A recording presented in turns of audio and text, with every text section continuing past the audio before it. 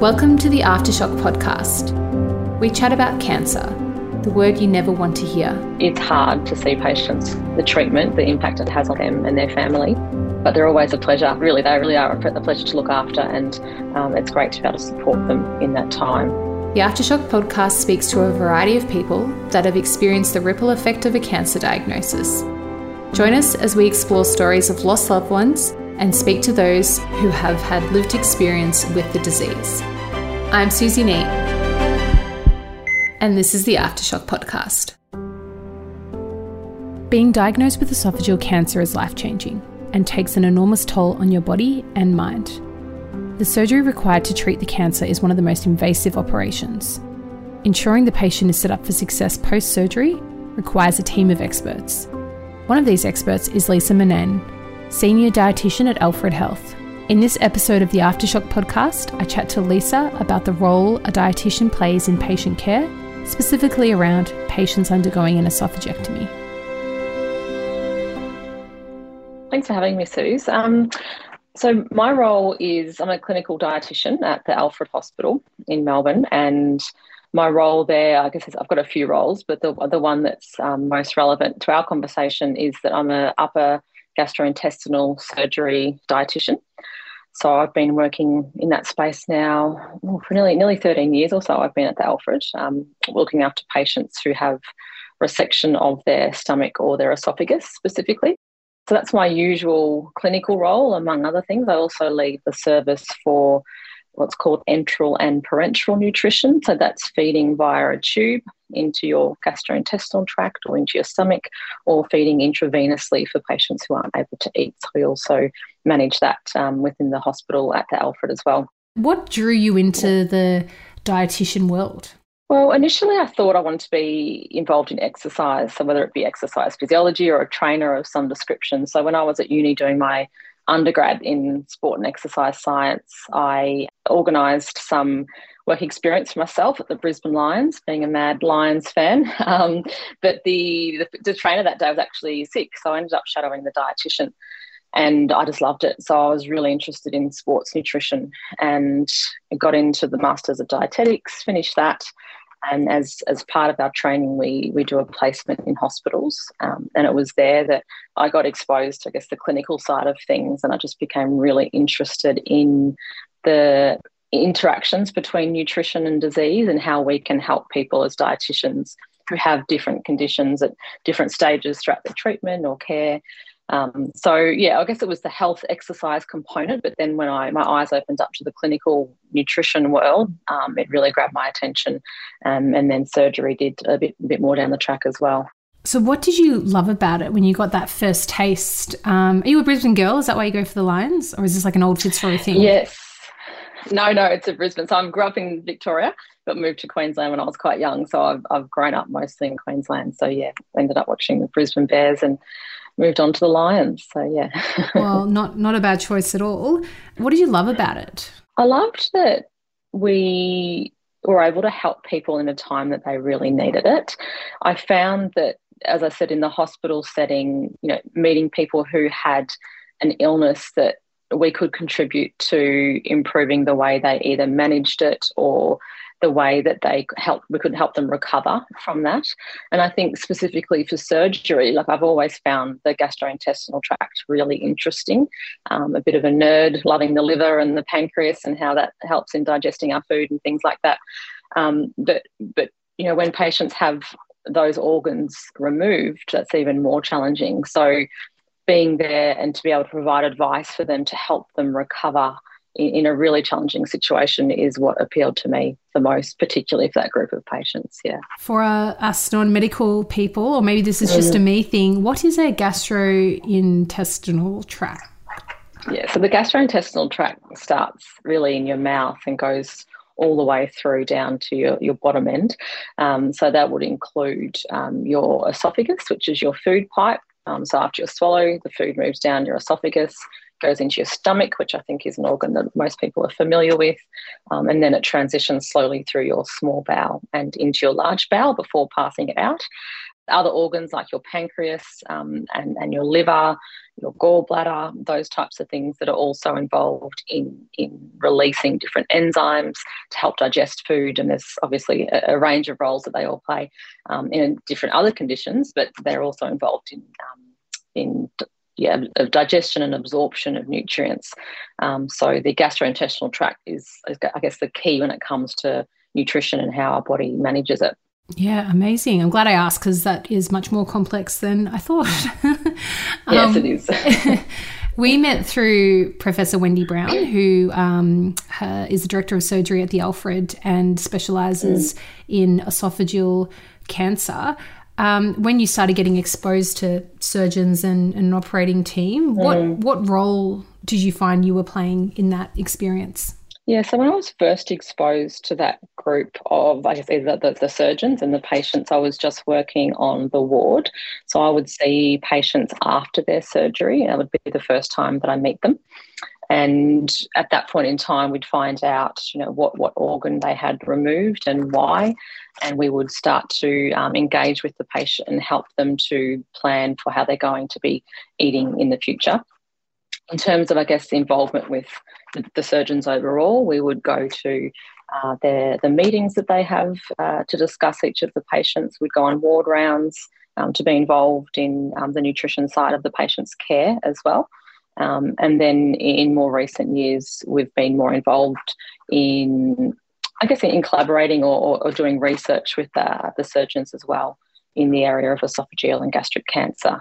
Wendy made I didn't realise this, but when we caught up with Wendy a few weeks ago with some of the team from the Aftershock, there was a really good question that was asked, that because when you have esophageal cancer and you have an esophagectomy, part of your esophagus is removed. And I think a question was around, can you have like an implant or, something that fills the gap between your esophagus and your other organs? And Wendy described it really basically, that your esophagus is like a worm, and it massages food down your throat or your esophagus. So it needs to be able to move, which I'd never thought about it like that way before. And also it doesn't stretch, so you can't pull it down, I guess, so to speak.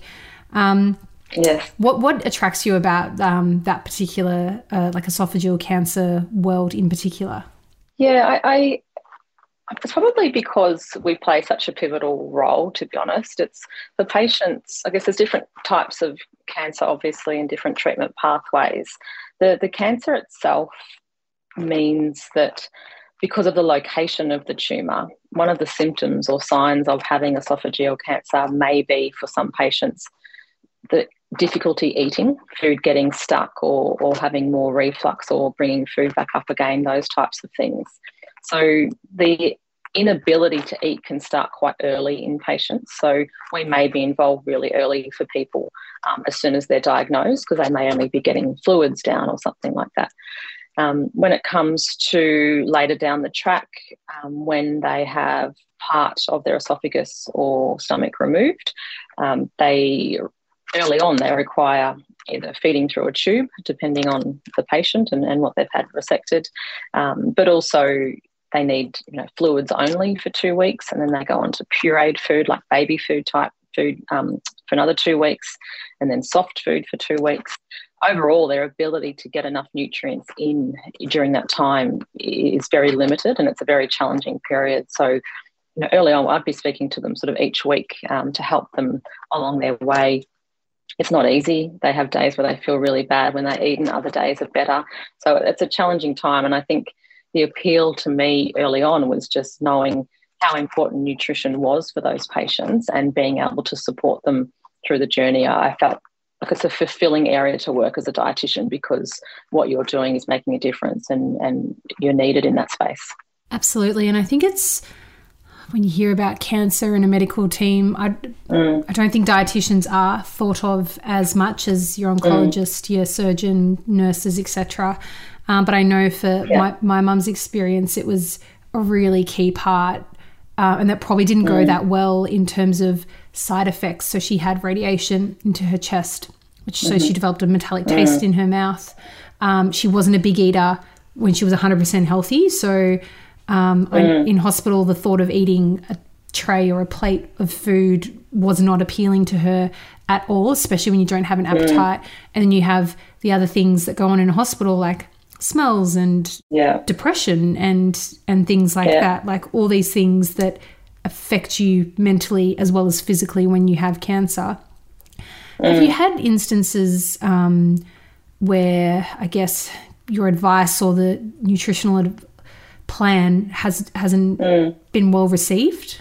It's an interesting time for us to get involved. So I think a lot of the time, perhaps when you're seeing a patient for dietary advice in someone who is more well, who may have diabetes or high cholesterol or something, that's not a condition they can see, and they may not feel the need to make change immediately when you first have that discussion with them.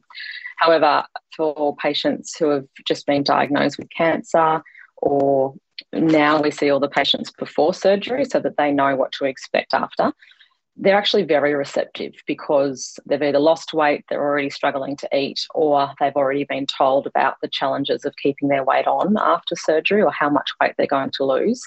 So it's actually, they're very receptive at that time.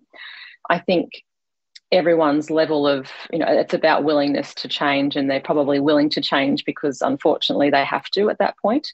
But to what level, it really depends on so many things, someone's knowledge of food, their interest in healthy eating, their usual patterns of eating, how good they are at cooking, who else is there to support them with that food and food preparation and things like that. So I think as long as we have an understanding of someone's baseline knowledge and their willingness to change and what tools they've got to make those changes, they are receptive at that point in time. But there's certainly times when people are less receptive and it can be challenging. I often find that we'll sort of plant a seed, have a discussion, I'll go away and come back and be like, yes, I agree, I do need to make these changes, or they start to lose weight too quickly and then they are willing to sort of take on the advice that you had given them. So in this context, a fairly receptive group, I think. For those who aren't aware, why in esophageal cancer is your diet and the conversation you would have with the patient and that the surgeon would have pre-surgery so important? Like, what's the big body change that happens that makes your diet even more crucial? Yeah, so for any surgery, it's important to be prepared from a nutrition perspective because obviously surgery is a massive insult on the body. It can cause inflammation. Your body requires a lot more protein to heal after surgery, and just the total amount of nutrients that you need to recover from surgery is a lot higher. If you were to eat normally after surgery, a couple of weeks of that not eating much wouldn't matter. However, for patients after an esophagectomy or a gastrectomy, when you have your stomach removed, we're talking very, very small amounts of food, down to maybe half a cup at a time for periods where the amount of food they're having is so little that their body weight reduces quite rapidly. What we know about that is, we might have some patients who perhaps were above the ideal weight range or felt that they had some excess weight to lose. They're often quite happy about this. They've been trying to lose weight for a long time and all of a sudden they're losing it. So we need to have those conversations around the fact that when you're losing weight so quickly, particularly after a surgery, you're often losing muscle mass and not necessarily your fat stores. So muscle is a really important component of your overall health, and obviously you can't, two people could weigh the same, but someone's got more muscle than the other. But yeah, the weight loss after surgery means that most of the time it's happening really quickly and you're losing your muscle stores more than anything else. Do you think that, and I'm very much guilty of this, there's the level of knowledge for patients around internal organs is quite low? Like really, it wasn't until I met you and Wendy and the team and I actually saw diagrams. I'm like, I didn't know the esophagus looked like that. I didn't know that is actually where your stomach sits. Do you think there's more of an education piece around, because our gut health is so important, our digestive system is more important, that there needs to be a greater education? I think so. I think I often forget, can start talking about esophagus and people look at me, I'm like, oh, I actually need to explain what that is. Thankfully, the surgeons, as you said, they've already drawn a picture. So patients come to me having some idea. But I think a lot of people just eat and don't think about much else in terms of what happens or the process at all. And so, yeah, when we're having those discussions around, well, gut health is getting a lot more interest these days, particularly sort of in mainstream media, which is useful. But in terms of your esophagus and your stomach and how that works, and how to eat so that you're not, eating too much food at once and having problems along those lines, is something that we probably need to get better at, I think. I know there was a campaign in the UK just all around, it was esophageal cancer based, but it was predominantly around educating people about what your esophagus is and what symptoms in your esophagus feel like, because people would say, chest pain or, tummy pain, but not be able to really have an idea about where those organs are sitting in their body. Yeah, and I definitely had no idea before I got involved with this, and esophageal cancer is a really important cancer research area for us. So it's been a steep learning curve, but a simple diagram definitely goes a long way. Probably particularly in the esophagectomy field. Do you find you develop quite a relationship and a connection with patients? Yeah, definitely. Particularly, as I said, initially we only met them after surgery, but now we are interacting with patients basically at diagnosis, so getting nutrition information from them then. And obviously, as you know, it's not just about the patient. We get very involved with the family as well. So we would be involved with diagnosis through their chemo radiation, then they have their surgery, and really we're involved probably up to 6 to 12 months after their surgery as well. And as I mentioned earlier, a lot of patients, well, some patients, I should say, require feeding through a tube, and we're heavily involved with those patients. We'd be speaking to them nearly every week, and the radiotherapy dietitians would see them every week. So we do get very involved, and it can be a challenging area to work in because it's hard to see patients go through the treatment, the impact it has on them and their family. But they're always a pleasure. Really, they really are a pleasure to look after, and it's great to be able to support them in that time. You just mentioned feeding through a tube. How long is that? Indefinite in some cases? No, not normally, or rarely would it be indefinite. So the first time a patient may need feeding through a tube would be if their esophageal cancer is so large that they can't get enough nutrients through their esophagus. So a feeding tube may be put down before they start their chemotherapy or their radiotherapy, and that is just to enable them to make sure they're getting enough nutrition during that time and don't experience weight loss in the lead up to surgery, or even if they're not having surgery, just during their treatment.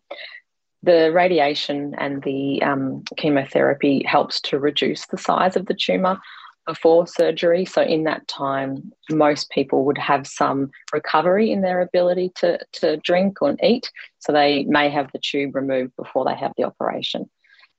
Some people might have a tube inserted during their surgery, which is a different type of tube and a different reason. And again, that would not stay in for not an indefinite period. It may be, it's hard to say, everyone's very different, but it's not intended to stay in there long term. It's just a short term method of supplementing or giving them extra nutrients through the feeding tube. Do you find this really has an impact on quality of life post-surgery as well? I mean, people, especially living in Melbourne, dining out, and the food scene is such a big thing of social interaction. Do you find it impacts people mentally as well? Yes, it does. Eating after surgery, particularly early on, is really challenging. I think a lot of people say they can get frustrated even if they're having dinner with family. They just can't get through the same amount of food. So it does take them a while to be able to adjust to eating out, know what to order, smaller portion sizes, know that they need to slow down when they're eating, chew really, really, really well before swallowing. Those types of things can take a sort of a long time and a bit of trial and error, to be honest. So it can be, food can be a source of frustration for everyone involved. So for the patient themselves, they don't feel like eating. they want to be because it's a social event or an outing, but they can't, and their loved ones are often stressed because they're not eating and they can't seem to get any more in them regardless of what they do. So it can be a stressful time from that perspective, and it definitely can affect people's mood and enjoyment in eating, which is what a lot of us do when we're out and about with friends. What research are you conducting at the moment in this field? Yes, at the moment I'm doing my PhD, and the idea of that PhD is to, as I mentioned earlier, our body composition is not just a weighing a patient. So our body weight is made up of bone, muscle, and fat, and muscle plays a really important role in our overall health. But when it comes to patients with cancer, it's been shown to impact how patients, or I should say loss of muscle has been shown to influence how well patients tolerate their chemotherapy. And it's also been shown to influence how well people recover from surgery or how likely they are to have a complication.